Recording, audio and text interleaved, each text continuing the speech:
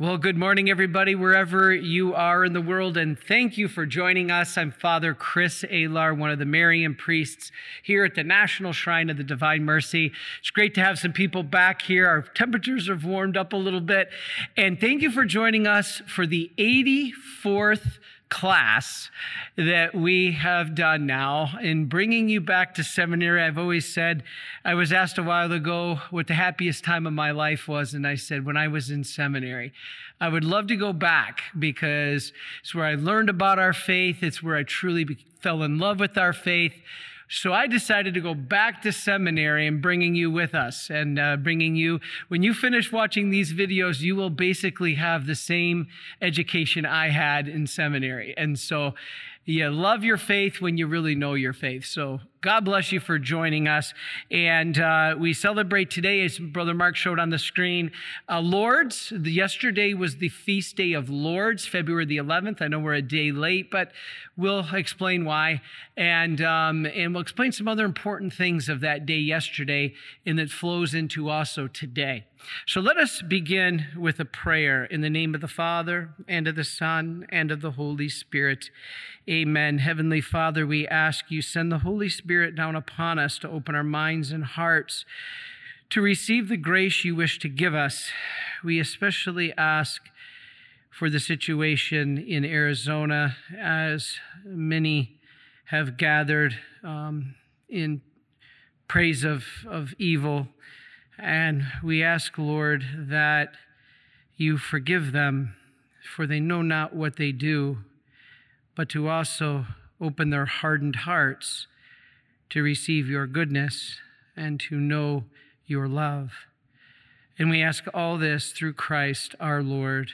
Amen. In the name of the Father, and of the Son, and of the Holy Spirit. Amen. What I'm referring to is this weekend there is a world's largest gathering ever of Satanists who are attempting to consecrate Arizona, and it won't be long before the country and then the world to Satan. What else can we do?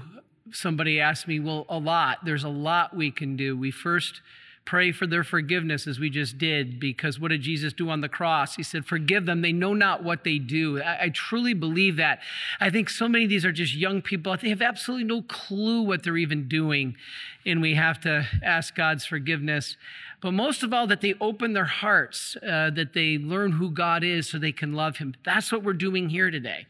And so we pray for that whole situation in Arizona. Now, yesterday, we celebrated the Feast Day of Lourdes, but it's so important that I wanted to talk about it today. And just because yesterday was the feast day doesn't mean we forget about it now. Lourdes, France is very important. I'm just going to tell a quick story. I did this on our EWTN episode on Wednesday. I'll add a few things, just quickly summarize it. Then I want to add a bunch of new material that I just wrote last night. And so join us for this, because Lourdes in France is the most visited Marian pilgrim site in the world. Do you know over 200 million people have gone there? This is important. And it's funny because where does God work? He works in places you'd never expect, with people you would never expect. Where's Lourdes? Well, basically the ground that's past the river, past the grotto, where all this is going on, was literally a garbage dump. And it's like, whoa. And this was used by the townspeople for trash. So the grotto there basically was unsightly in its appearance. It was desolate. So most people didn't go there. And, even Bernadette didn't really regularly go there. But when she was 14, and who was St. Bernadette? She was just this poor, sick, uneducated peasant girl, just like Faustina. This is who God uses. This is why when you guys watch these talks, you say, well, God can't do these great things in me. Yes, he can. Because these are the poor, the broken, the ones that are suffering. This is who God uses. And so anyway, on February the 11th, so this is the date we celebrated yesterday, 1858, right? Bernadette and two other schoolgirls, they went to the grotto for firewood. And they got separated, and St. Bernadette, just Bernadette at the time, ended up alone in the grotto. So here she is in this grotto. Now, if you haven't been to the Shrine of Divine Mercy, we have a grotto of Lourdes. And we'll talk about that in a minute. We'll show a picture of that. But anyway, she took off her shoes and socks, and she tried to cross the shallow water of the river. Okay, so here's this little French girl in the French countryside, 1858, right after the revolution and everything else. And she heard what sounded like wind, right? And the wind blowing through the tree branches, but the bushes didn't move, right? So she said, quote, "I saw a lady dressed in white, wearing a white dress, a blue girdle, and a yellow rose on each foot, the same color as her rosary that she was holding." Now, Mary took her rosary beads and made the sign of the cross and disappeared. Very odd. Mary didn't say anything. Now, I'm going to show you a clip that I went out and got and we put together. They don't make movies like this anymore. You've probably heard of the Song of Bernadette from the 1940s. We're going to show you the little clip from the Song of Bernadette, that one little 2-minute scene where she sees Mary for the first time. So take a look at your screen.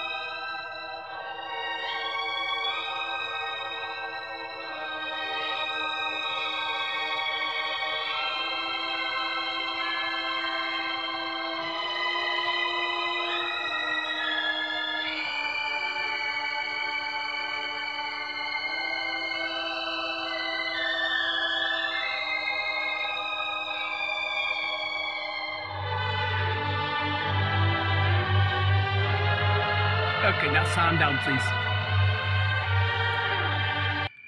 Okay, if we could turn our sounds down, please. So thank you. That is an incredible clip that we see in one of the greatest movies, the story of St. Bernadette and Lourdes. And so I love that clip. I just wanted to show that in case you've never seen it, and how beautiful that captured. Now, the only thing is it was in black and white, so we can't see the beauty fully of Our Lady, but I think you see that. So what happened? All right, so Bernadette sees the Blessed Virgin Mary, and then she goes to the others and she asked, "Did you guys see anything?" And they said no. And Bernadette asked her sister, she was one of the girls with her, not to say anything to their mother. But the mother found out, right? Like any good sister or brother, they tattled. And so Bernadette's mom insisted that it was just an illusion. And she said, "Don't you go back there." So the daughter was told not to go back there. But anyway, Bernadette, like St. Faustina, this is almost identical. Her parents, St. Faustina's parents as well, told St. Faustina, shape up. You're not thinking correctly. And Faustina followed the inspiration of Christ, and so did Bernadette. So Bernadette went back to the place. Now, 3 days later, on February 14th, she said the small, young lady reappeared. That's interesting, Mary, small, young lady, beautiful, right? But again, she didn't speak. This is very odd. So then on the third visit, Bernadette said the lady asked that she come back to that same site for 15 days. Again, just like Fatima. Please, to the little child, come back. Come back. I want you to return.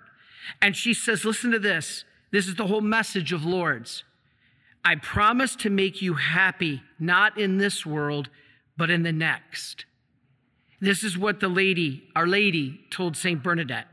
So now, 10 days later, 13 days, February 24th, guess what Our Lady asked for? Again, just like Fatima.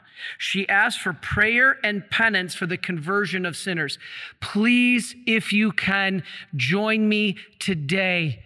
There is all kinds of emails going around asking for prayer, penance, and fasting this weekend for what's happening in Arizona.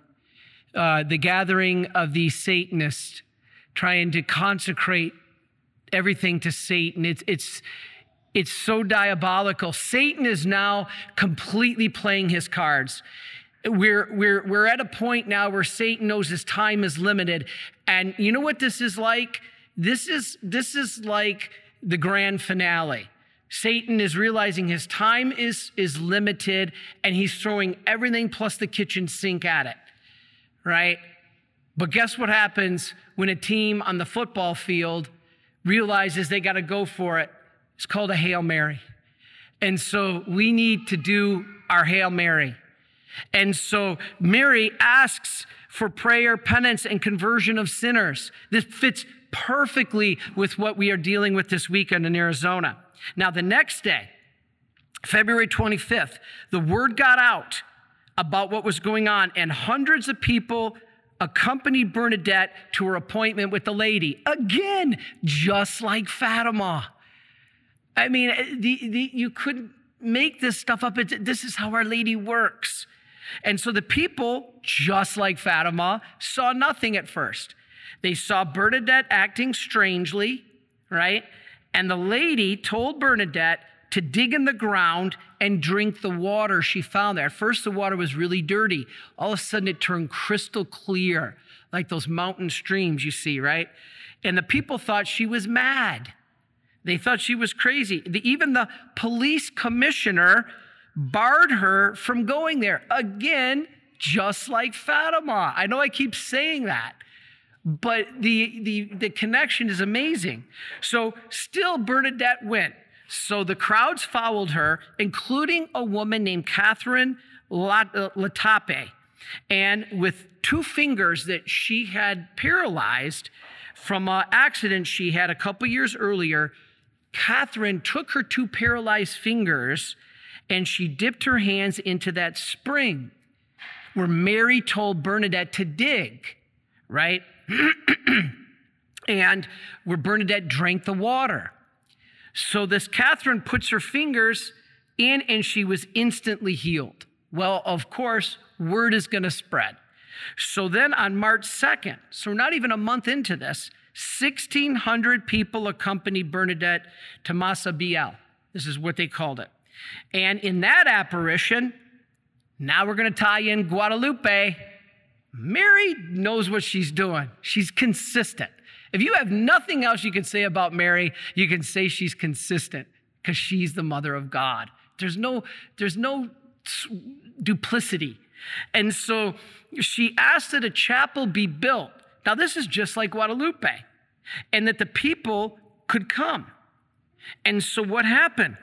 Just like Guadalupe, the priest didn't believe her. Remember, Guadalupe, the bishop, didn't believe. So just like Guadalupe, what did the bishop do? He asked for something.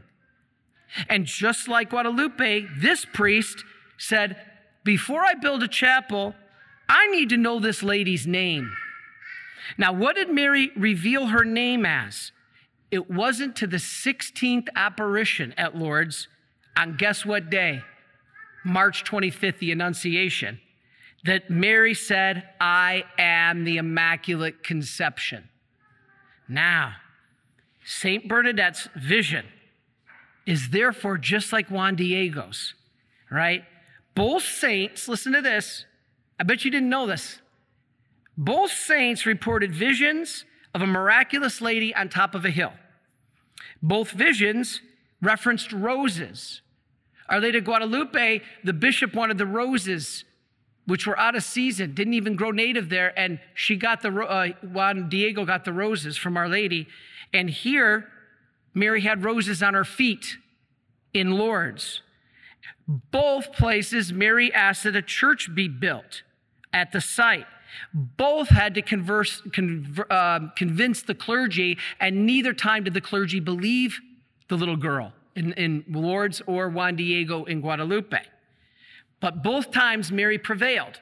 Now, telling this then, being notified of Our Lady's words that she is the Immaculate Conception, the pastor believed because little Bernadette didn't even know what conception meant. And just 4 years earlier, the church had declared Mary immaculately conceived in 1854. So this is all coming together. And so now it's a dogma of the church. Something Bernadette didn't even know what it was, what it meant. So Bernadette went to the grotto for the last time on July 16th. That's Our Lady of Mount Carmel, right? It was the 18th apparition. Now again, Mary didn't speak, but Bernadette knew this was the last apparition. She said, I've never seen her so beautiful. And so the church opened an official investigation that same year in November. And then a couple years later, in 1860, it was declared authentic. So what happened afterwards? All right. That spring in the grotto is now the focal point of all pilgrimages that go to Lourdes as a source of healing, both spiritual and physical. Listen to this.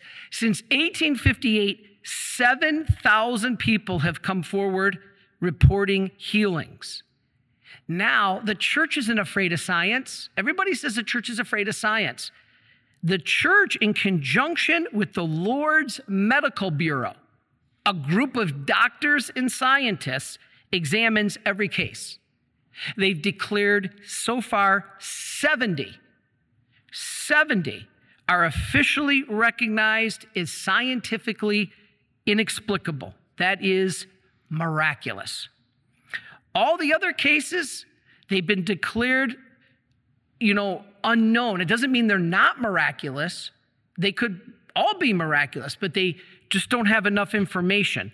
So there's insufficient evidence to be sure one way or the other, so we don't know.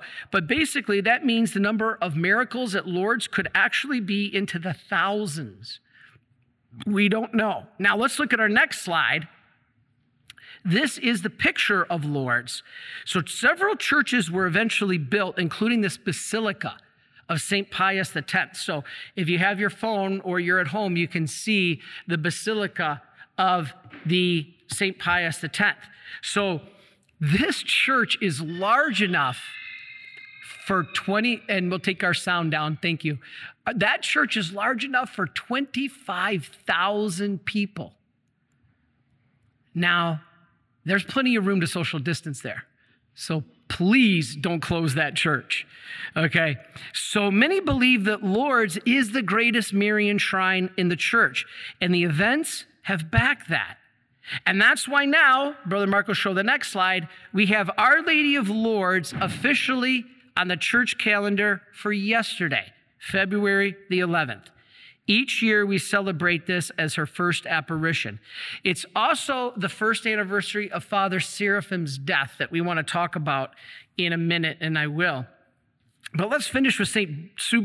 Bernadette before we go on to the next thing. The connections, again, I could sit up here for 2 days and talk about these connections, but I'll highlight just a few. St. Bernadette, she suffered from tuberculosis of the bone. Who's that like? Faustina, and a lot like St. Therese. She spent a good portion of her last years in the infirmary, and she died young at age 35. She struggled. She was young. We know people like this. We know people who have endured this, and in my opinion, they're specially chosen by God. The suffering doesn't make sense to us, and we're going to explain it, or at least try to, in a minute. These people are carrying their cross, these beautiful young people, St. Therese, St. Faustina, St. Bernadette, and I've known so many people in our life that are young and carrying crosses unimaginable. You know, 2 of the most special people that I've ever seen have to carry the cross were 2 of our employees at the Marian Helper Center. Suzanne Zaviter was an inspiration to me. She passed away young, way before her time. She carried the cross. Mark Massery, you know, a beautiful employee of ours. It's a joy to see his father with us here in the back. He, young, carried the cross. So many times we don't understand why God allows suffering. Let's at least try to see what happened, because it doesn't make sense to us. It didn't even make sense to Bernadette. A fellow nun accused her of being lazy bones. And Bernadette says, my job is to be ill. Whoa. Lord, I don't want that job. Give me another job. I'd rather be a professional athlete or a rock star, right? Or a musician, right? Be one of the Beatles. I'd rather be an astronaut. I'd rather be this. No, God has a job for you. Certain souls are handpicked by God to be suffering souls, to save souls. You know, when she was canonized a saint, she was canonized on December the 8th. What is that? The Feast of the Immaculate Conception. And her incorrupt body lies in a convent in Nevers, France. Let's take a look at her picture. That's a picture of her incorruptible body in Nevers, France. So powerful stuff. Now, the last official miracle was just recently, within the last few years. I think it was like 2013. It was the 70th miracle that was declared at Lourdes. So there's some recent ones. Now the Immaculate Conception is a dogma of the church, means we have to believe it. It's revealed by God. And so this is important. Now, for the beautiful people that are here, we have a nice crowd here today. And if you're not here, you can make it here this year. Let's look at our next slide. We Marians have a Lourdes grotto right off to my left outside and down the hill. Now that's a picture, and it looks very accurate to the real Lourdes grotto. This is actually the picture of our Lourdes grotto here at the shrine. And Our Lady's up there, up in the grotto, into the little rock cove. And then we have an altar below it. Now, what's fascinating is I've been going there since I was a postulant years ago, over 15 years ago, and 16 years ago. And I've been working here at the shrine for years, in and out. And I'll tell you this, if you come here to the National Shrine, and I'm saying it to all the people here, if you have a need for healing, please go to that grotto. Almost every time when somebody tells me that I meet somebody that says they've incurred a miracle here or an answered prayer here, I always smile and I say, if I may ask, did you make a particular prayer? Yes, Father. May I ask where? Almost always, they tell me it was at the Lourdes grotto. You've heard me say this before. I'm not just saying it because it's today that we are talking about Lourdes. I have said this for years. to people who come here, there's something special about Lourdes Grotto here. And this is a place we have been told of many miracles. God's not constrained just to Lourdes, France. Our Lady can appear anywhere. In fact, there used to be on the top of the grotto, if Brother Mark could put the picture back up, on the little cave, the cove down below where Mary is. So Mary's up in the upper right, and you can see the cove down below. Up on that ceiling, you might still see it if you're here on our property, there's a little bird's nest. And there's a little bird's nest that has now been abandoned, so I think it's probably decayed mostly, but some of it's still there. And when I was a novice, and I was going through a tough time, struggling, Lord, am I called to marry Gina, or am I called to be a priest? This was killing me. One day I would get up convinced I was to be a priest. The next day I'd get up, I was convinced I was to be married. It was killing me. All I wanted was peace. I used to go down to this grotto. And when I would sit down at the grotto, there was a little bluebird. And she would come back every year into that nest. And she would lay her eggs in that nest, and she'd be there. And every time I go down to that grotto, she'd fly out of that nest up onto the shoulder of the statue of Mary. And she would sing the entire time I was there. And soon as I would get up and leave, she'd fly back to the nest.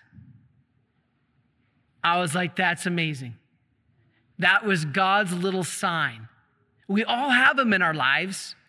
I'm not just saying those things happen to a priest. No, they happen to everybody if we are opening and looking for them. Are we looking for where God is speaking to us, or are we walking with our head like this, or buried in our cell phone?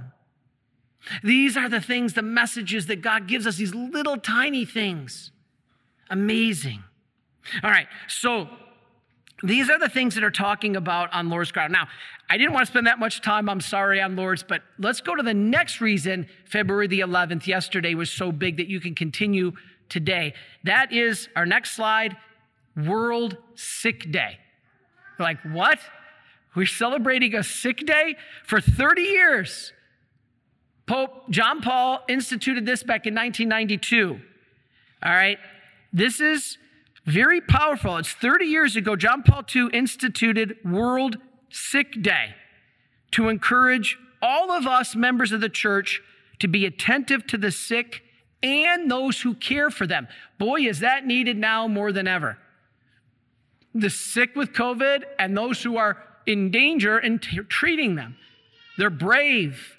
They're doing the works of Christ. So we should have gratitude for these people. But also, the Pope said that we should have gratitude for the advances in healthcare technology and pastoral care of the sick, and realize that God calls healing through doctors and medicine.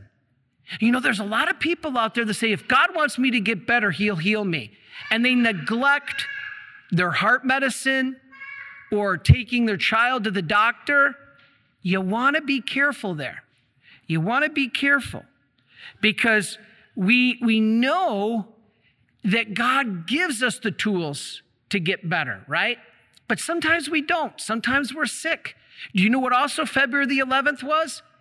It was the anniversary of Benedict resigning as Pope, because at least we're told for health reasons. Health reasons. There's so much going on February the 11th. Well, Father, why are you talking about the day late? Because it's still in our hearts. All right? So Jesus offers the best witnesses to the mercy of the Father and the Father's love to the sick. That's your chance to be like God the Father. You know, it's interesting because when you help somebody who's sick or in need, you think, well, gee, I'm lucky I was around. I really benefited them. I mean, that's the one thing, like when I went home with my mom, I was like, I'm not the one who helped her. She was the one who helped me. Because it gave a chance to be charitable. It gave a chance to be loved. I've said this before. A lot of the times I believe that my mom and dad are going through the suffering that they are. Now, I pray every morning that God takes it away. You should too. Pray every morning that God takes your suffering away. Jesus even prayed this in the garden. What did he pray? Lord, Father, take this chalice away. Take this cup away. But then what did he pray? But not my will be done. Your will be done. So every morning I pray that my mom be healed, my dad be healed, everything be fine. That's what we should pray for. But I always pray, Lord, if you allow it, let it be redemptive for them. Now, I've said it before in a homily, but it's worth saying again. One of the reasons I believe that my family is going through this, myself included, is because we all were lacking something in the spiritual life. My mom, by her own admission, could not forgive her mother for the abuse, the physical beatings that she took as a little girl. We can't get to heaven with unforgiveness no matter what somebody has done for us. So my prayer for my mom was to forgive. And through my mom's suffering, and please, I got some really bad letters saying, Father, how dare you say God is punishing and wants your mom to suffer and enjoys her suffering. Are you kidding? Do you think I ever meant that? And if I came across that way, I apologize. I'm never indicating that God wants us to suffer. In God's ordained will, he doesn't want suffering. He doesn't want us to get sick and to suffer, but in his permissive will, he may allow it. And there's a couple reasons. One is because it can purify us. My mom, if she would have went through her life unforgiving and died with just totally nothing wrong, and just all of a sudden one day died without having been purified, there's danger for the soul there. But now my mom has been purified. She's gone through trial and tribulation. And sometimes that happens before even people take their own life. This is God at work in the soul. And so God is, I believe, allowing purification for my mom. So when I was home last time and my mom was just barely holding on to her faculties, I said, Mom, do you forgive Grandma? And she says, yeah. Do you think that that would have happened without my mom being purified? I don't think so. Now, am I saying that that's great? Thank you, Lord, for making my mom suffer like those letters I got? No, I didn't. And I don't mean that. Please don't take it that way. But my dad, by his own admission, said, I wasn't always there for you guys. I was always off on my own trips, my business trips, hunting or fishing, and left you guys at home by his own admission. My dad wasn't charitable in the way that he could have been. But now, you know what he said? He said, I thank God that he's given me the chance now to take care of Mom in a way that I've never, ever done before. My dad has never been called to this level of charity in his entire life. Now, if my dad had died or my mom had died before any of this sickness, he never would have had a chance to be charitable. My dad may have passed away never having been charitable like that. And what does the scriptures tell us? We don't get to heaven without extreme charity, love. But now my dad says, I'm so thankful that I have the opportunity to take care of Mom and show her that love that I didn't do earlier in my life. So now through this crazy way that God allows, this suffering may have brought the salvation of two souls that may have been lost. My mom for unforgiveness and my dad for lack of charity. Now all of a sudden, my mom's purified through her suffering. She's forgiven. My dad now has to take care of my mom. He waits on her hand and foot. He takes care of her. He changes her. He bathes her. He's never done that before. So in a super actual act of charity, because of the suffering they're going through. This is what we can't comprehend. God's ways are not our ways. And God will bring a greater good out of ways we can't even fathom. This is an example. And so the Pope pointed this out, and he said, God sometimes works in ways that we have no clue. He says we just have to trust. You know, This is just so powerful. Jesus healed. Okay, so when we're like that, when we're like my Father, now we can become Christ to our loved ones, to strangers. On our EWTN show, please watch every Wednesday at 6:30. We just did a show on a woman up in Buffalo, Amy Bezos, that she's taken upon herself to care for the sick and the suffering and the homeless in the area. And she's the hands and feet of Jesus. It's an incredible story. And so anyway, when we do that, we can be like the Father. We can show the Father's merciful love. You know, Jesus healed all manners of diseases and illnesses. It was an important part of his mission. And what did he do? He mandated. You want to talk about a true mandate? All right. A true mandate isn't closing a bunch of churches. A true mandate is taking care of the people you love, both physically and spiritually, by bringing them Christ, not shutting the door. And so Christ commanded the apostles to proclaim the gospel and heal the sick. So ministering to the sick is an important part of being a Christian. You know, back in the days, they would never allow this. When I was in North Carolina, I would take my big yellow lab, Rocky, to the nursing home. And I initially started visiting our church members from St. Mark's Huntersville in North Carolina. And the people in North Carolina were so great. God bless them. And they probably would still do it today, but I'm sure there's a million mandates that don't let them.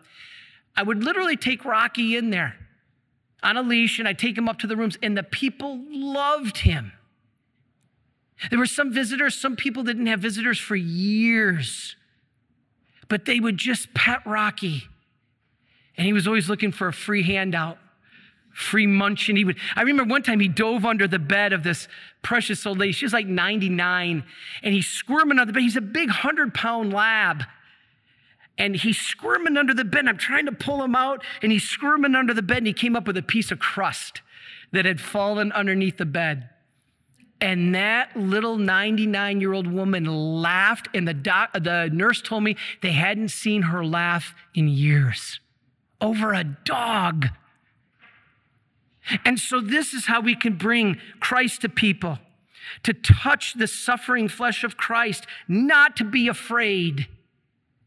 Were the priests and nuns afraid in the Middle Ages when the plague, which is way worse than what we're dealing with now, people were dying? A third of Europe, some reports say, died from the plague. But yet the priests and the nurses, the priests and the nuns, they didn't shut the churches. They opened them up and brought the people in and took care of them. They weren't afraid. That's what converted Europe. That's what converted the world. And now we're being asked to close our doors, shut ourselves behind things out of fear. That's exactly what the evil one wants. Wants us to be afraid. No. And the modern day lepers are the unvaccinated. Stay away from me. Don't even get near me. I've had so many people tell me they haven't seen their grandkids in 2 years because they're afraid. We can't be controlled by that. That's the devil that wants to control us. Pray for this situation.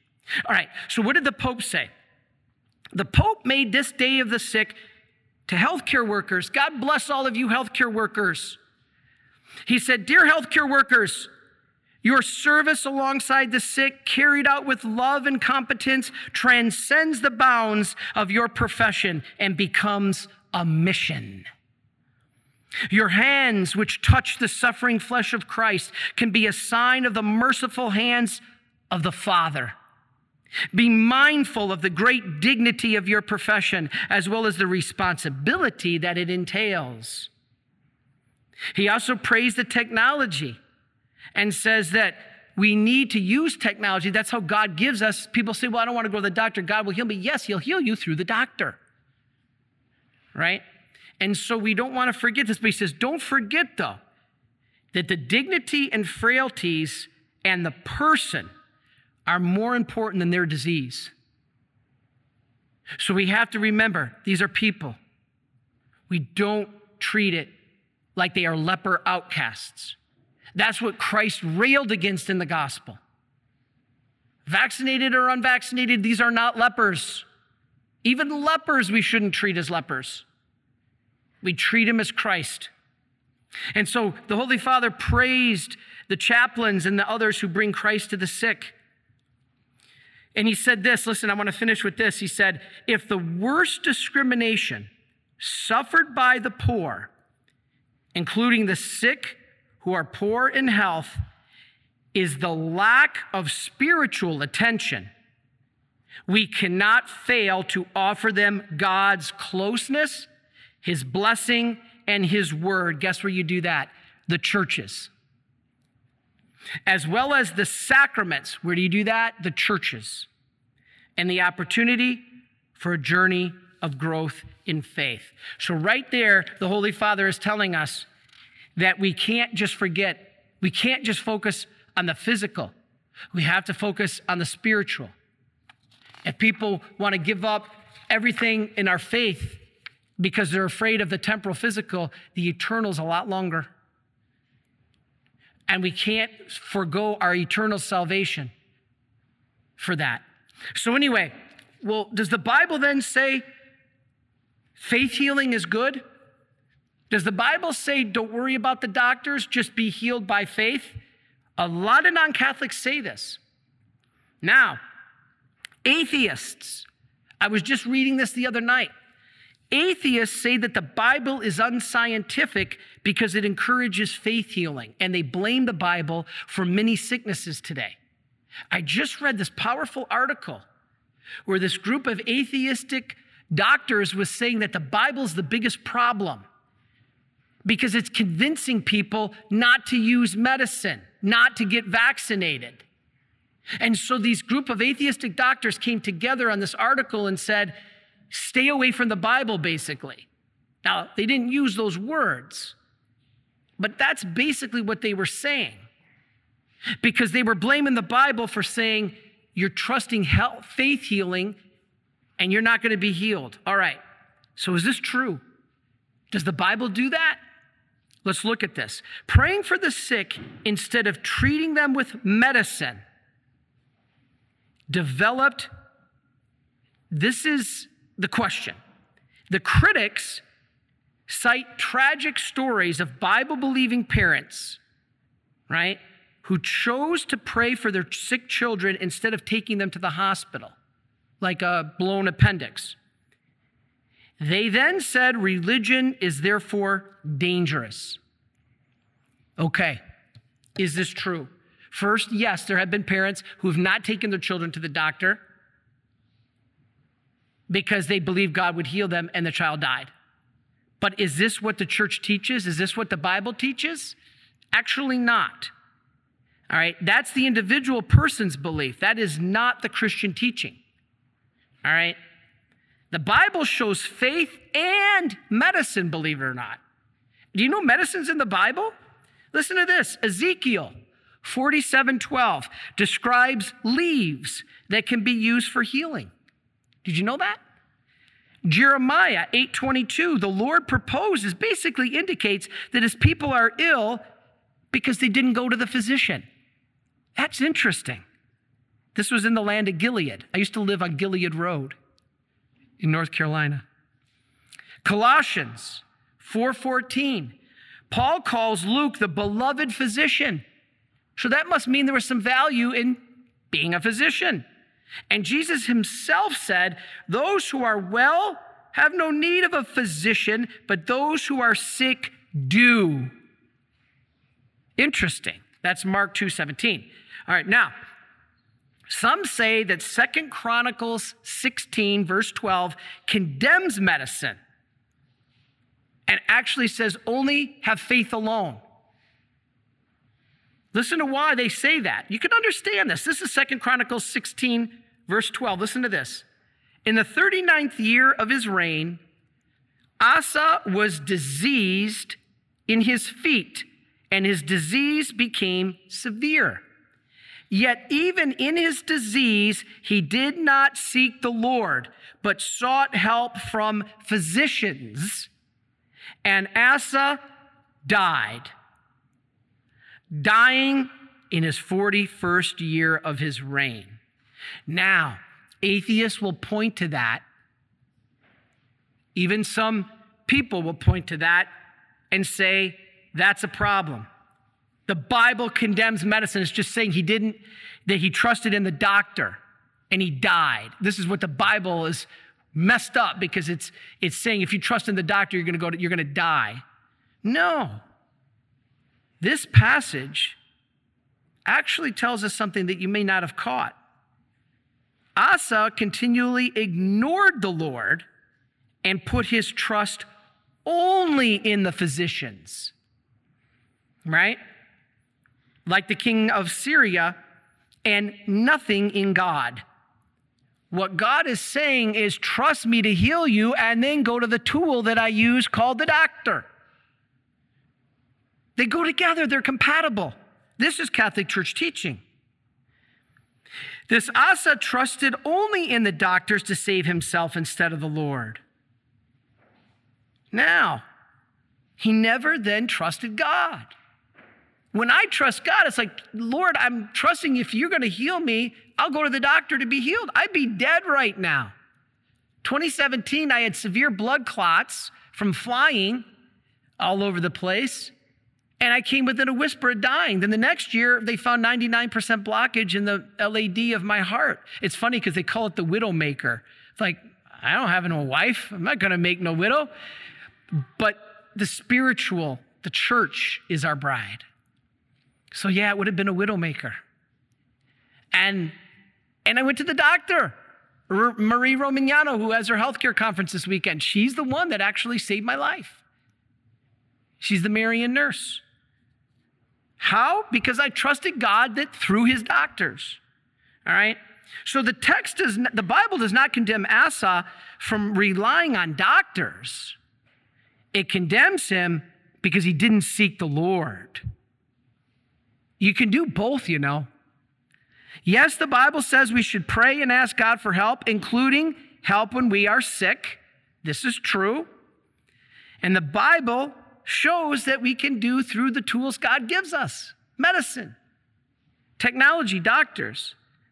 You know, the Bible records numerous instances of people who could not be cured by man-made medicine. This is true, but only through divine intervention. Like, for instance, Mark 5:25. But the Bible never says that we are only to pray in the face of illness and never rely on the help God gives us. The Bible never says that. And so let's look at our next slide. If Brother Mark can put up there, we're going to read it along with us. All right, listen to this. Sirach. When you are sick, don't be negligent. This is right from the Bible. This is incredible. Show this to your non-Catholic friends who say they don't need a doctor. God will heal them. When you are sick, don't be negligent, but pray to the Lord and he will heal you. And give the physician his place. For the Lord created him. Let him not leave you, for there is need of him. There is a time when success lies in the hands of the physicians. This is in the Bible. For they too will pray to the Lord, that he should grant them success in diagnosis and in healing for the sake of preserving life. Wow. Just don't make that physician God. Some people won't care. I'm never stepping in a church ever again my whole life because my doctor says I might get COVID. Now you're making the physician God. Now, does that mean you shouldn't be prudent? No, be prudent. If you are at high risk, you are in absolute danger, absolutely you got to be prudent. But maybe call the church and say, priest, father, can you bring the communion to me? Just don't deny yourself the grace. That's all we're saying here. We're not saying not to be prudent. All this help comes from God. All right, so what about this? What about when you don't receive healing? How about when we ask God and don't receive healing? And sometimes doctors can't heal us. Are we saying that the doctor's always going to have the answer because he's God's tool? No. Sometimes the doctors don't have the answer. Father Anthony's still struggling trying to find out what medical things he's struggling with. Poor Mark Mastery had Lyme's disease and many other struggles that doctors were struggling to diagnose. And sometimes they get the best of us. Sometimes the body can't take it. And so we pray to God that we have mercy. Sometimes he allows them to be suffering souls, chosen specially for a mission that unfortunately ends in death. St. Faustina, 30s. St. Therese, 30s. St. Bernadette, 30s. Jesus, 30s. Mark Mastery, 30s. How many times we hear and see things we just don't comprehend? And so what we do then, don't lose faith if we do ask for healing and it doesn't come. Jesus says that we'll get whatever we ask, though, Father, when we pray. How come I don't get what I ask then? What about that? Mark 11:23 says, whoever says to this mountain, be taken up and cast into the sea, and does not doubt in his heart, but believes that what he says will come true, it will be done for him. Therefore, I tell you, whatever you ask in prayer, believe that you'll receive it and you will. Man, that's a tough one, isn't it? That's a tough one. Lord, what are you doing to me here? I totally trusted you. I believed that you were going to send me a wife. I believed and I trusted you, Lord, and I prayed, and I thought you sent the right one. Before I became a Marian. Prettiest girl in North Carolina, had everything I could ever ask for. I wanted to get married, but it wasn't to be. How come, Lord, you didn't answer my prayer? Because God had another plan, a better plan. You know, there's a movement out there called Word of Faith, Kenneth Copeland and some others. And here's what they teach. They teach, are you praying for something big? Healing from cancer? A restored marriage, the best job you've ever had, a new husband or wife? How do you know your prayer will be answered? This non-Catholic group says, if you believe you receive when you pray, your answer is on the way. If you believe you will receive whatever you pray, your answer is on the way. Sorry. That's not Catholic Church teaching.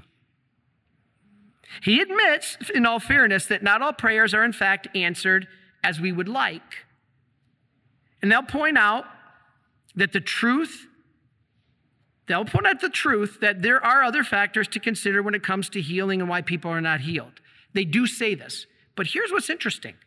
Here's the two reasons that these non-Catholics give as reasons why people are not healed. One, they're not healed because of their lack of faith. This is the most common reason given for suicide and why the church used to teach you were damned. If you've seen my book out now called After Suicide, that's not what the church teaches.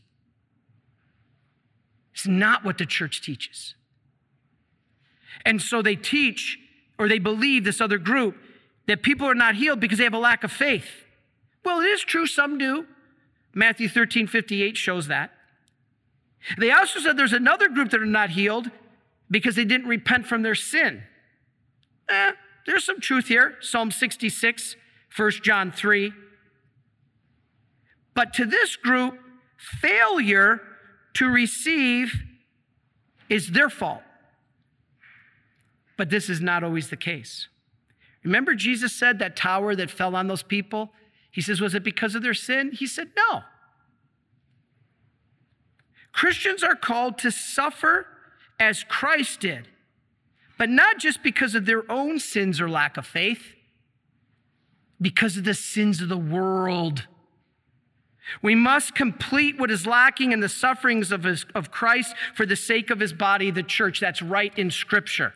Now, Christians are sometimes called to suffer for other people's salvation. Did you know this? As well as their own. This is what St. Faustina did. She suffered greatly. I I believe, for my salvation. If it wasn't for St. Faustina, I would not be here today. St. Faustina suffered tremendously. I was on the wrong path, I can tell you that. The only things that mattered to me in this world were more money, a beautiful wife and fiance, and an incredible home on Lake Norman in North Carolina. That was all that mattered to me. If it wasn't for St. Faustina's suffering and how God used her and brought the message of mercy to the world, I'd never know about it. I wouldn't have found divine mercy. I wouldn't have had a reversion. I wouldn't be here today. St. Faustina suffered for my salvation. This is what it means to be part of the body of Christ. This is what it means to be a saint. This is what it means in the Catholic faith. It's not just about me and Jesus. Yes, it's about me and Jesus, but it's about me and Jesus and all of you. It may be that the person asking for the prayers is not healed because it's also simply not God's will. How could that be, Father? Those are the scathing letters I got. How dare you say God wanted your mom to be beaten by her mother?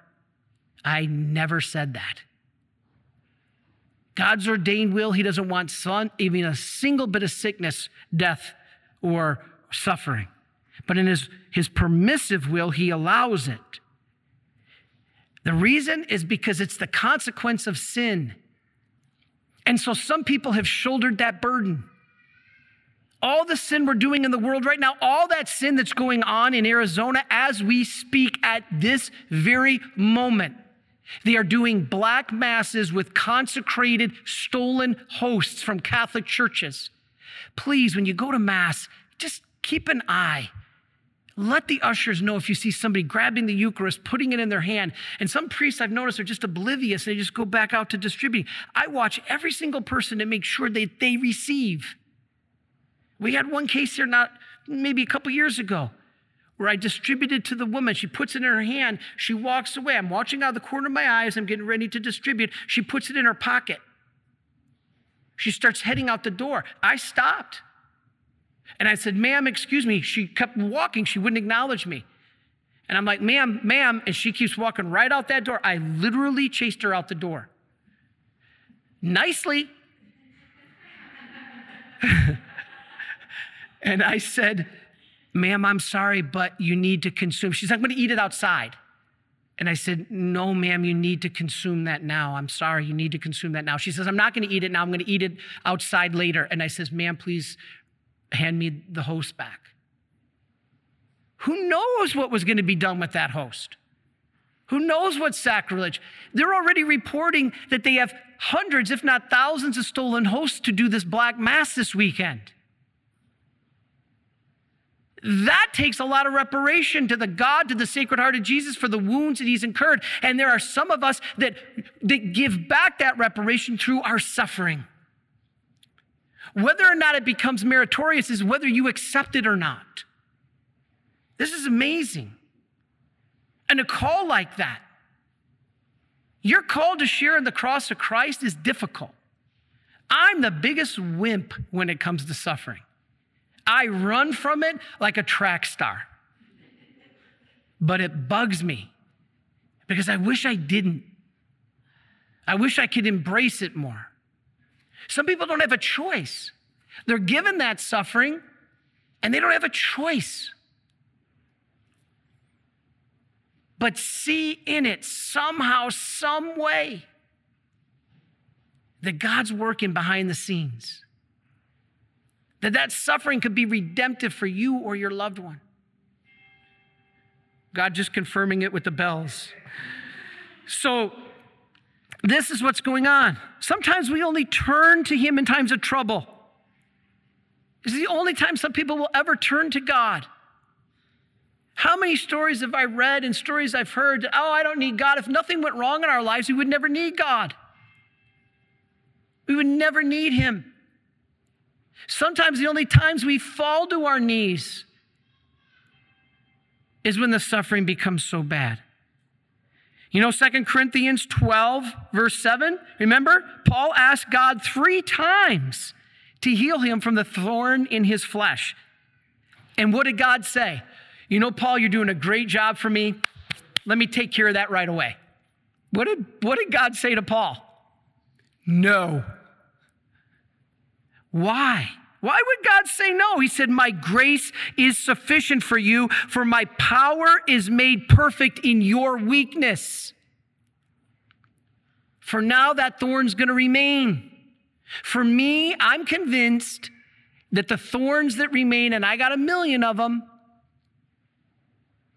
is so that we realize how weak and broken and miserable we are without God. Paul said, after Jesus told him that, I will all the more gladly boast of my weaknesses so that the power of Christ may rest upon me. Don't think it's a bad thing. Yeah, it's tough. You know, the Greek word for weakness is atheneus. Athenias. And this is the same word for infirmity. So if God says your glory is made great in your weakness, he's talking about your sickness. Man, you Catholics are crazy. Well, then the Bible's crazy. We Catholics are the only ones who teach this. In Matthew 8:17, it uses the word infirmities and references Isaiah 53:4. He took our infirmities and bore our diseases. Now remember, Jesus said, not my will be done, your will be done, Heavenly Father. So whatever we are asking for must be first God's will in our life. Whatever is against God's will is evil, and God can't do evil. So if you're asking God for something against his will, even if you don't know it, don't worry. Well, Father, I don't know. I don't want to ask. God knows if you know or not. It makes sense that God would not grant it. Go back to my example of a wife. I prayed every day, Lord, is Gina the right one? Am I to get married? Send me this wife. Send me the wife, Lord. God didn't answer. I mean, he answered it, but sometimes his answer isn't the way we want. His answer was no. Now I look back, I can't imagine not being a priest now. I couldn't imagine, but if it would have been up to me back then, I would say, give me that wife. This is what's going to make me happy. If somebody would have told me back when I was in high school I was going to be a priest, I would have cried. I would have cried. And that would have just floored me. I can't do that. I don't want that.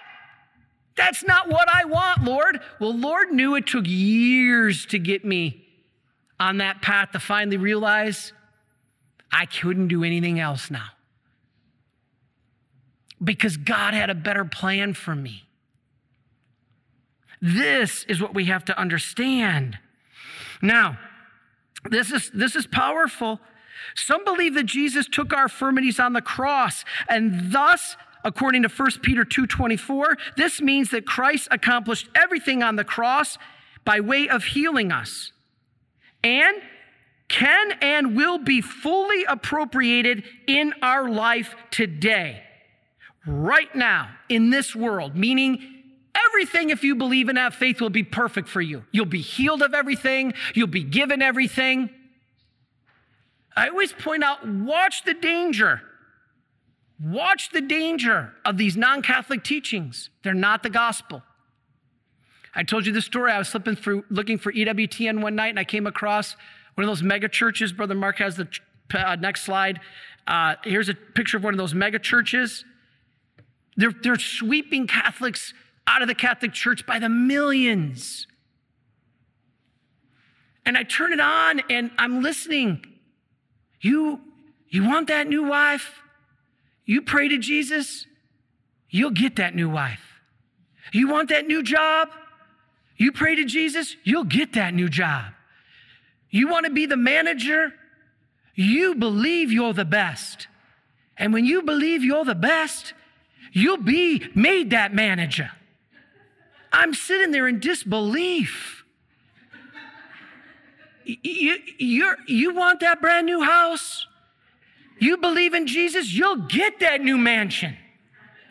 this is not the teachings of Jesus. This is not the teachings of the scriptures. This is dangerous. And I bring it up because it's destroying South America. South America, Brazil used to be 95% Catholic. Now it's below 50% because everybody's fleeing, looking for this prosperity gospel. That all I have to do is say, I believe in Jesus, I'm going to get more money. I believe in Jesus, I'm going to get fame. I believe in Jesus, I'm going to become a rock star, or I'm going to become a millionaire, a billionaire. I believe in Jesus, I'm going to have more money than I ever wanted. And this is what these mega churches are teaching. Please don't fall for this. This is dangerous. You're talking your soul here. Because the Bible tells us to be my disciple, deny yourself, pick up your cross, and follow me. Now, does that mean we're supposed to be miserable? No. Jesus didn't look too happy on the cross, and neither do we. But the cross ain't the end. What happened after the cross? The resurrection.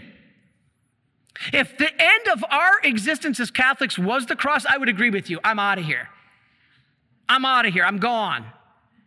I would agree. But it's not the end. The cross is the means to the resurrection. There is no Easter Sunday without Good Friday. And these teachings are there's no Good Friday. One of these mega pastors was on Larry King and said, Larry King is Jewish, and he asked him, you never mentioned sin. He said, you never mentioned, he says, no, makes people feel bad. Seriously? If we don't have an awareness of our sinfulness and our need to repent and our need for God's mercy because we are miserably broken without him, we can't enter heaven. The Catholic Church teaching knows what she's doing. Because unlike being accused of not being biblical, we are the church that is biblical. And I correct myself because not all non-Catholic churches teach this. Please, I am not saying that at all. There are some great ones. There are some great ones. Charles Stanley, I used to watch every day. Who was that guy out on the West Coast that used to, Schuller? He was teaching beautiful teachings out on the West Coast. So no, I'm not trying to say every non-Catholic fits in this category, not by any means, but just by the solid teaching of the Catholic Church you have Scripture. All right, so let's get moving on to finish up here. So the New Testament reveals that the fullness of the atonement of Christ will not be applied in our lives until we are in heaven. Romans 8:23 says, we wait for adoption as sons. We wait the redemption of our bodies. Now, we've all been redeemed. You've heard me say that because Christ's passion, death, and resurrection redeemed all mankind. But not all mankind will be saved. Jesus did his part. We're all redeemed. Now we have to do our part. Now salvation, yes, okay, I got to be careful here, does not depend on us. But what salvation does depend on is you cooperating with God. Your salvation depends on God, but it depends on you that you cooperate with it. All right, our bodies have not yet been fully glorified. Sometimes, according to God's will, the grace of God purchased for us on the cross will heal us. It will heal our bodies, but this is not the norm. It's called a miracle. When will you be fully healed? In heaven, in the confessional. Miracles do happen, but not always. Not every day. Paul said, do all work miracles? Do all possess the gift of healing? He said, no. It's not just our bodies that are not fully redeemed yet. Our souls, although fully redeemed through baptism and yes, Christ on the cross, they're not fully and finally redeemed as they are still subject to infirmity. How does that mean? Yes, Paul says, since we have these promises, beloved, let us cleanse ourselves from every defilement of the body and spirit and make holiness perfect in the fear of God. You want to fear? Fear God. And that is why redemption is seen in the scriptures as not only an accomplished reality in the life of Christians, but also as a future and contingent reality called salvation. But basically, as I said, God has did his part. Now we have to do ours, meaning we cooperate, meaning we don't create the grace to be saved, we cooperate with it. Remember St. Augustine? God created you without you, but he will not save you without you. That's amazing. All right, wrapping up here. Sometimes people can ignore the reality that everyone is not healed. Well, then it must be your faith or your sin. We just went over that. Sometimes it's because you're a special suffering servant to bear with Christ on the cross to make atonement for the whole world. That's when we pray the chaplet. What do we say? Eternal Father, I offer you the body, blood, soul, and divinity of your dearly beloved Son, our Lord Jesus Christ, in atonement for our sins and the sins of the whole world. So you don't necessarily have to have a nail stuck in your shoulder. You could pick up that chaplet and do the same form of atonement. This is powerful stuff. And so some teach that everyone who is a true believer is supposed to be healed. If you truly believed, if you truly had faith, you would be healed. That's not Catholic teaching. Some remain carrying the cross till they die, AKA Faustina, Therese, Bernadette, Jesus. This, if we tell people this, can lead to a loss of faith when a real crisis happens, when a child dies, or a person is not healed. We're going to tell them it's because they didn't have faith.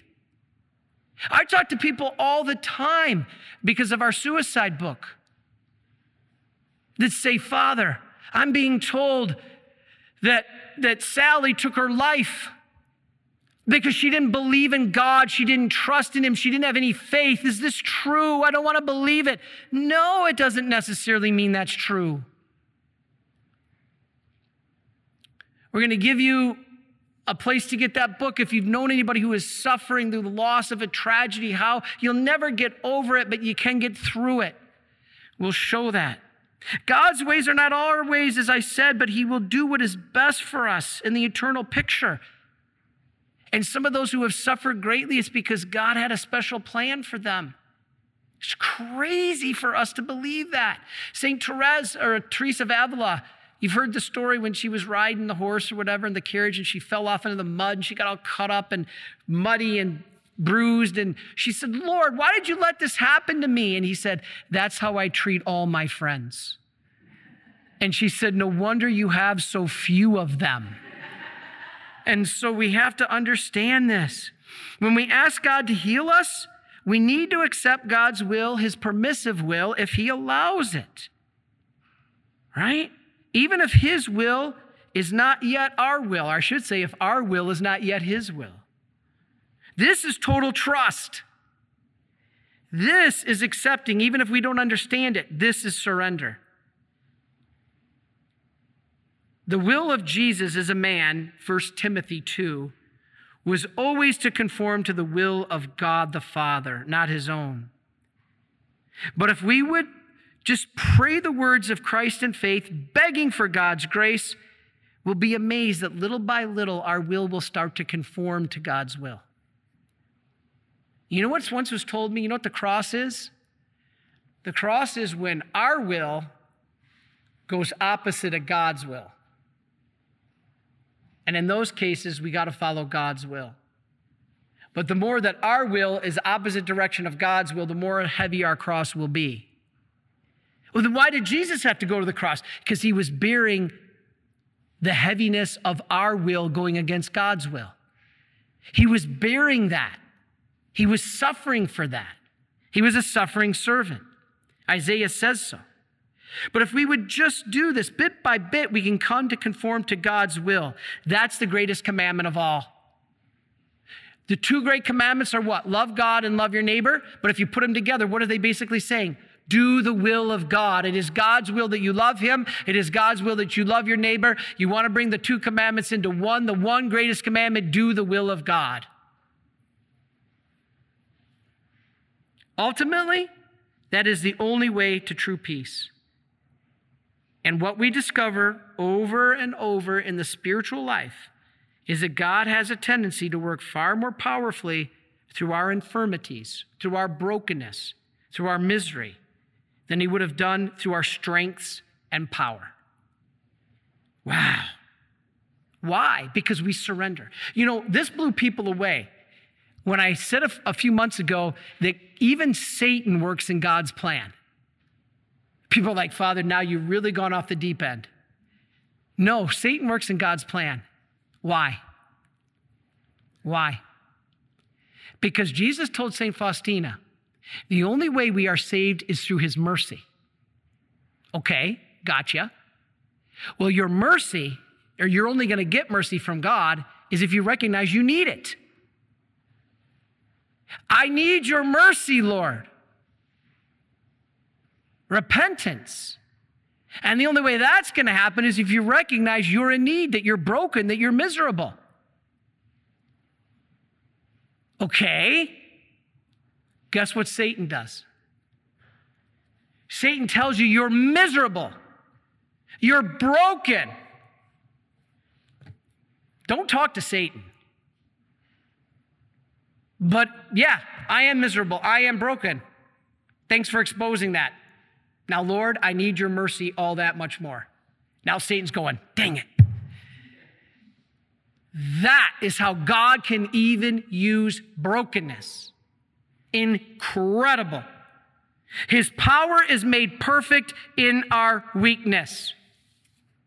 This is what St. Paul teaches. This is what the Catholic Church teaches. It's not all about you're going to get that great big new home. It's all about recognize God may be using me to share in his cross, and he only gives that share to those special to him. That's scary. So what can we do in the midst of suffering? Go back to the big four that I used to talk about. I always put things in the big four. I did a talk a year ago that talked about how to bring loved ones back to the church. And I said, do 4 things. Those same 4 things apply to you in the midst of suffering. What are they? Let's have Brother Mark show the screen. 1, have masses said.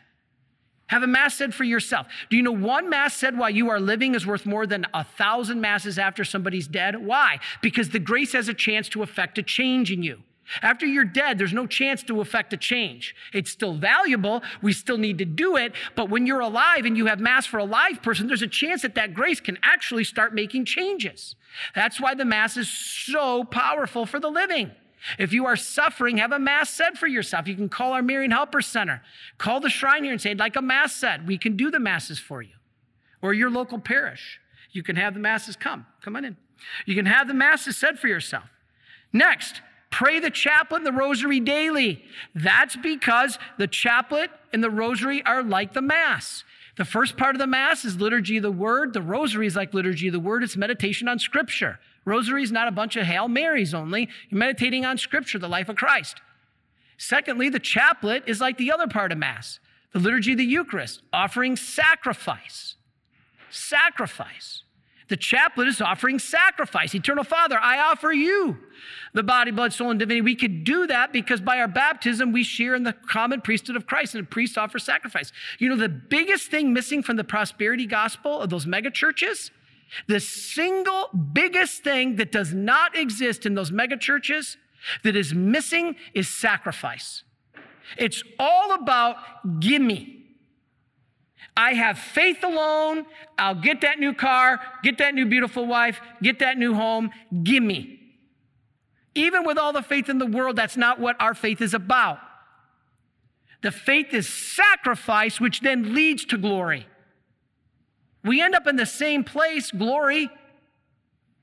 But Jesus didn't come to earth and go right back up to the Father. He went through the cross, and so will we. So those are missing sacrifice. That's what the Mass is. What is the Mass? The Mass is 2 things. It's a meal, so it's community. This is why we can't close our churches, and it's a sacrifice. Powerful stuff. All right, and I want to finish with a little tribute to Father Seraphim. Oh, and also don't forget, if you're suffering and sick, pray to the patron of physicians. Who's the patron of physicians? St. Luke. Somebody got it. St. Luke.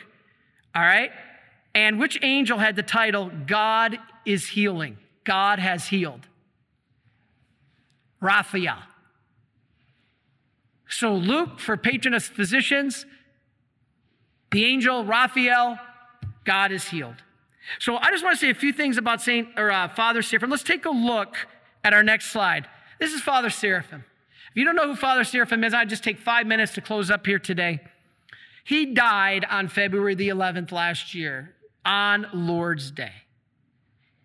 He was 90. God bless him. Do you know he had a miraculous healing at Lourdes? Many people don't know this. Before I was even a Marian, he got lymphoma, and he was down to 80 pounds. Brothers were saying he looked like a skeleton. And he went to Lourdes, completely healed. Completely healed. Seraphim, Father Seraphim, do you know was the reason that we have the Feast of Divine Mercy? Well, not the reason. One of the reasons. Of course, Faustina and others, most of all God, of course. But Father Seraphim is part of the reason we have the feast, the image, the diary, and a canonized Faustina. Man, that's quite a resume. In the 1940s, he belonged to a church just up the road from here in Adams, Massachusetts. It was the first place in the Western Hemisphere to have the image of Divine Mercy. Joseph Jarzembowski, the great Marian who brought Divine Mercy over, came to his church, to St. Stanislaus in Adams, Mass. If you've never been there, whoa, beautiful. They tried to close it, but the parishioners kept the church open. It's now remained open. And this Father Joseph Jarzembowski came and spoke about Divine Mercy when Seraphim was young. Now get a load of this. This was the same parish that the very first director of the Association of Marian Helpers, who created it, Father Pelczynski, came from. The same parish. I'm Father Joseph. That's an honorary title because I'm the director of the Association of Marian Helpers currently. Father Pelczynski created it. He was the first Father Joseph, which is a title. And he was from the same parish as Seraphim. They were both Marian fathers, and get a load of this. Father Pell died on the Feast of the Immaculate Conception, December the 8th, back in 2000. Father Seraphim died on the Feast of Lourdes, where Mary said, I am the Immaculate Conception. And the Immaculate Conception is only celebrated on 2 days in the church calendar. You guessed it, December the 8th, when Father Pell died, Father Joseph, who I had the honor of following, and February 11th, Our Lady of Lourdes, when Father Seraphim died. We Marians are the first men's community in the world to bear the title, the Immaculate Conception.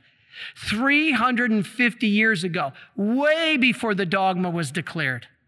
We are the first also men's community founded in Poland. And what did Jesus say? A spark will come from Poland to prepare the world for my final coming. Where do the Marians come from? Poland. And we believe we are part of that spark. Of course, it was Faustina, Divine Mercy, John Paul, and Father Seraphim and Father Pell, totally Polish. Totally Polish. A spark will come from Poland. The Marian fathers are chosen for a mission, and that is why you are here with us. You wouldn't even hear of St. Faustina in some ways if it wasn't for Father Seraphim. Let's look at our next picture. This is St. Faustina. Father Seraphim smuggled photographic images of her diary out of communist Poland back in the 1970s so that we know who Faustina is. He translated the diary, right, into English and helped translate, overcoming faulty translations into Italian that put that temporary ban on it. He was the vice postulator for both Faustina's miracles, the beatification and the canonization. along with Blessed Michael Sopoćko, John Paul II, and St. Faustina herself, Seraphim stands as a central figure to make divine mercy, the image, or the message and the devotion, the greatest grassroots movement in the history of the church. And it makes sense because Jesus said that divine mercy is mankind's last hope of salvation. He waited the best for last. God gave us the greatest grassroots movement in the history of the church for the end times. Now, we don't know when the end times will be. Please don't call my bishop saying, Father said the world's going to end tomorrow. It might be tonight, it might be 10 years, it might be 100 years, might be 1,000, but all we know is that God said the world now needs divine mercy more than ever. And he used Faustina, Seraphim, and you. Just by the very fact that you're watching, you're part of this. He was the rector here at the National Shrine, and actually it wasn't a national shrine. He helped make it a national shrine.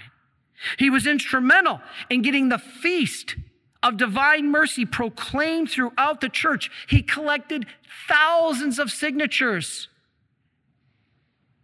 He helped spread it on EWTN. Brother Mark and I have been watching all kinds of clips of Father Seraphim on Mother Angelica, spreading the message, spreading the message of divine mercy. He even got the Marians to restore. Let's say Brother Mark saw this is the original image of divine mercy as we found it in Lithuania. Soot, dark, looks like a ghost. Look at that image. That's the original image. Then Father Seraphim, let's go to the next image, paid for it to be restored in the most credible way to the original form. Paid the finest form artist in Europe. And he did it through you. You guys donated the money for that, or we wouldn't have the image today. And I want to finish with an incredible passage, because there's a passage in the diary. Now remember, Father Seraphim Menkelenko, his real name was Stanley. But SM, Seraphim Menkelenko, he helped give us the image of divine mercy. Now I want to read a very special passage in the diary and we'll finish. Look at diary 1689 on your screen. This is St. Faustina. Today, I saw two enormous pillars implanted in the ground. I had implanted one of them myself, and a certain person, SM, the other. We had done so with unheard of effort, much fatigue and difficulty. Boy, if that doesn't explain Father Seraphim. And when I had implanted the pillar, I myself wondered where such extraordinary strength had come from. And I recognized that I had not done this by my own strength, but with the power which came from above. These two pillars were close to each other. Now remember, she said she planted one and somebody named SM planted the other. She said, these two pillars were close to each other in the area of the image. Nobody did more for the image than Father Seraphim. And I saw the image raised up very high and hanging from these two pillars. In an instant, there stood a large temple, supported both from within and from without upon these two pillars. I saw a hand finishing the temple, but I did not see the person. Okay. There was a great multitude of people inside and outside the temple, and the torrents issuing from the compassionate heart of Jesus were flowing down upon everybody. Do you guys know what? Father Seraphim, when he went to her canonization, was accidentally left in the back of the crowd. And he was so humble. And all the other Marians went up front and they said, Father Seraphim, we couldn't see you. St. Faustina just wrote, I couldn't see this person. She had a view of her own canonization. But Father Seraphim could not be seen. He was way stuck in the back by accident. In our hearts, I believe, and many here believe, SM is Seraphim Menkelenko. He always said it, well, it's not me, of course not. That's Michael Sopoćko, just reversed. MS. No, Father. Michael Sapochko would have been MS. This is SM. Plus, this woman says she didn't know who the man was. She knew who Blessed Michael Sapochko was at the time she wrote this. She knew who he was. What are all these graces that are showered upon the world? At her canonization, John Paul actually announced we are now going to have the Feast of Divine Mercy for the whole world. And you know what else? It wasn't planned. And in her diary, St. Faustina says she saw St. Peter. She saw her own canonization. And she says she saw St. Peter go up where the Holy Father was. And the Holy Father is canonizing St. Faustina. She's seeing this. She's writing about it. And she says she saw St. Peter go up and whisper in the ear of the Holy Father. Now, if you watch that day, you can see what's going on. The Holy Father's like in a trance, John Paul. And all of a sudden, unexpectedly, he announced the Feast of Divine Mercy. I personally believe St. Peter whispered in his ear, "It is time." The next thing that's so powerful is Father Seraphim died in a way Faustina did. Remember we talked about the suffering? St. Faustina died of tuberculosis. Father Seraphim died of pneumonia related to COVID.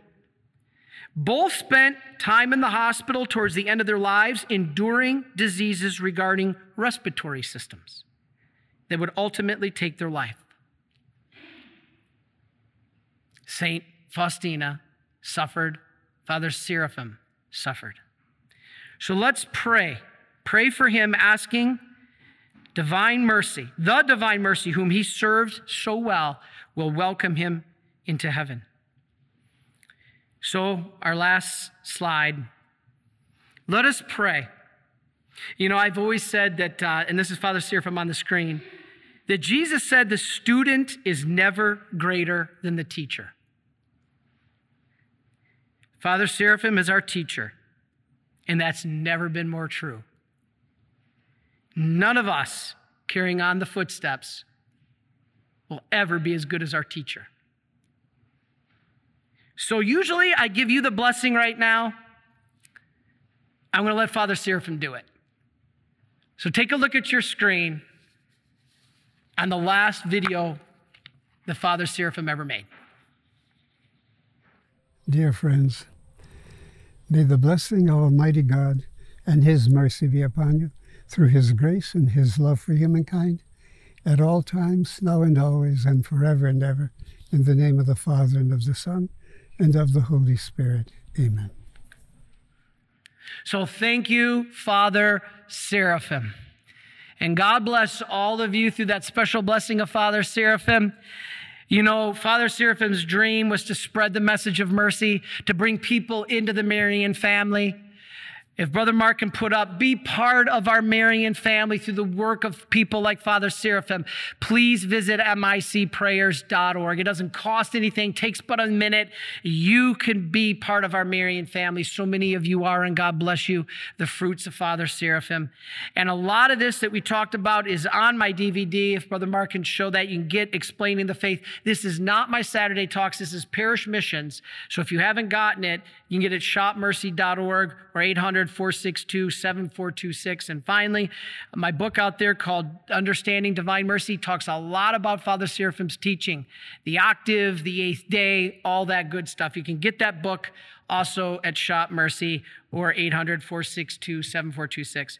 And lastly, we want to mention the After Suicide book because a lot of misunderstandings about what the church teaches about suicide. You can visit us at suicideandhope.com. You can put the name of your loved one.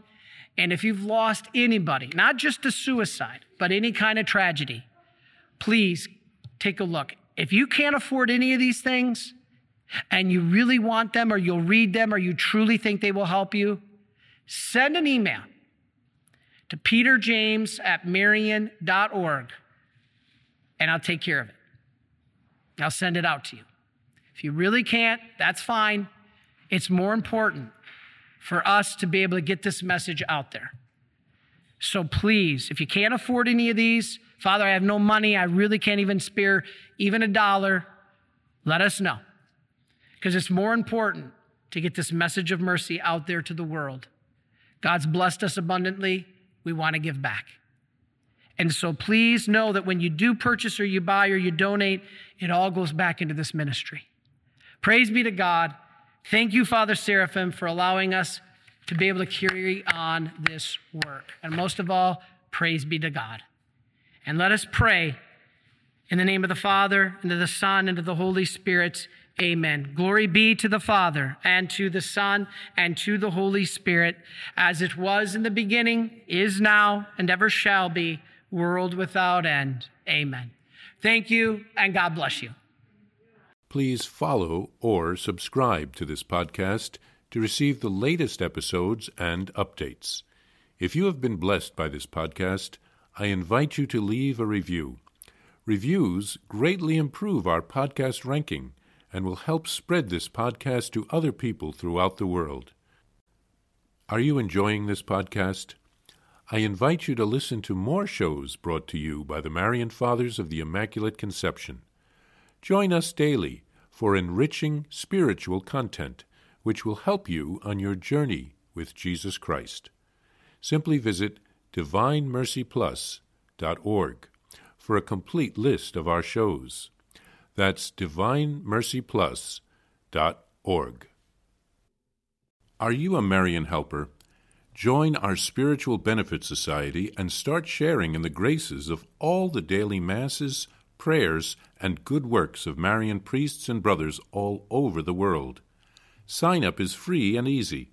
Simply visit micprayers.org. That's micprayers.org. Thank you, and God bless you.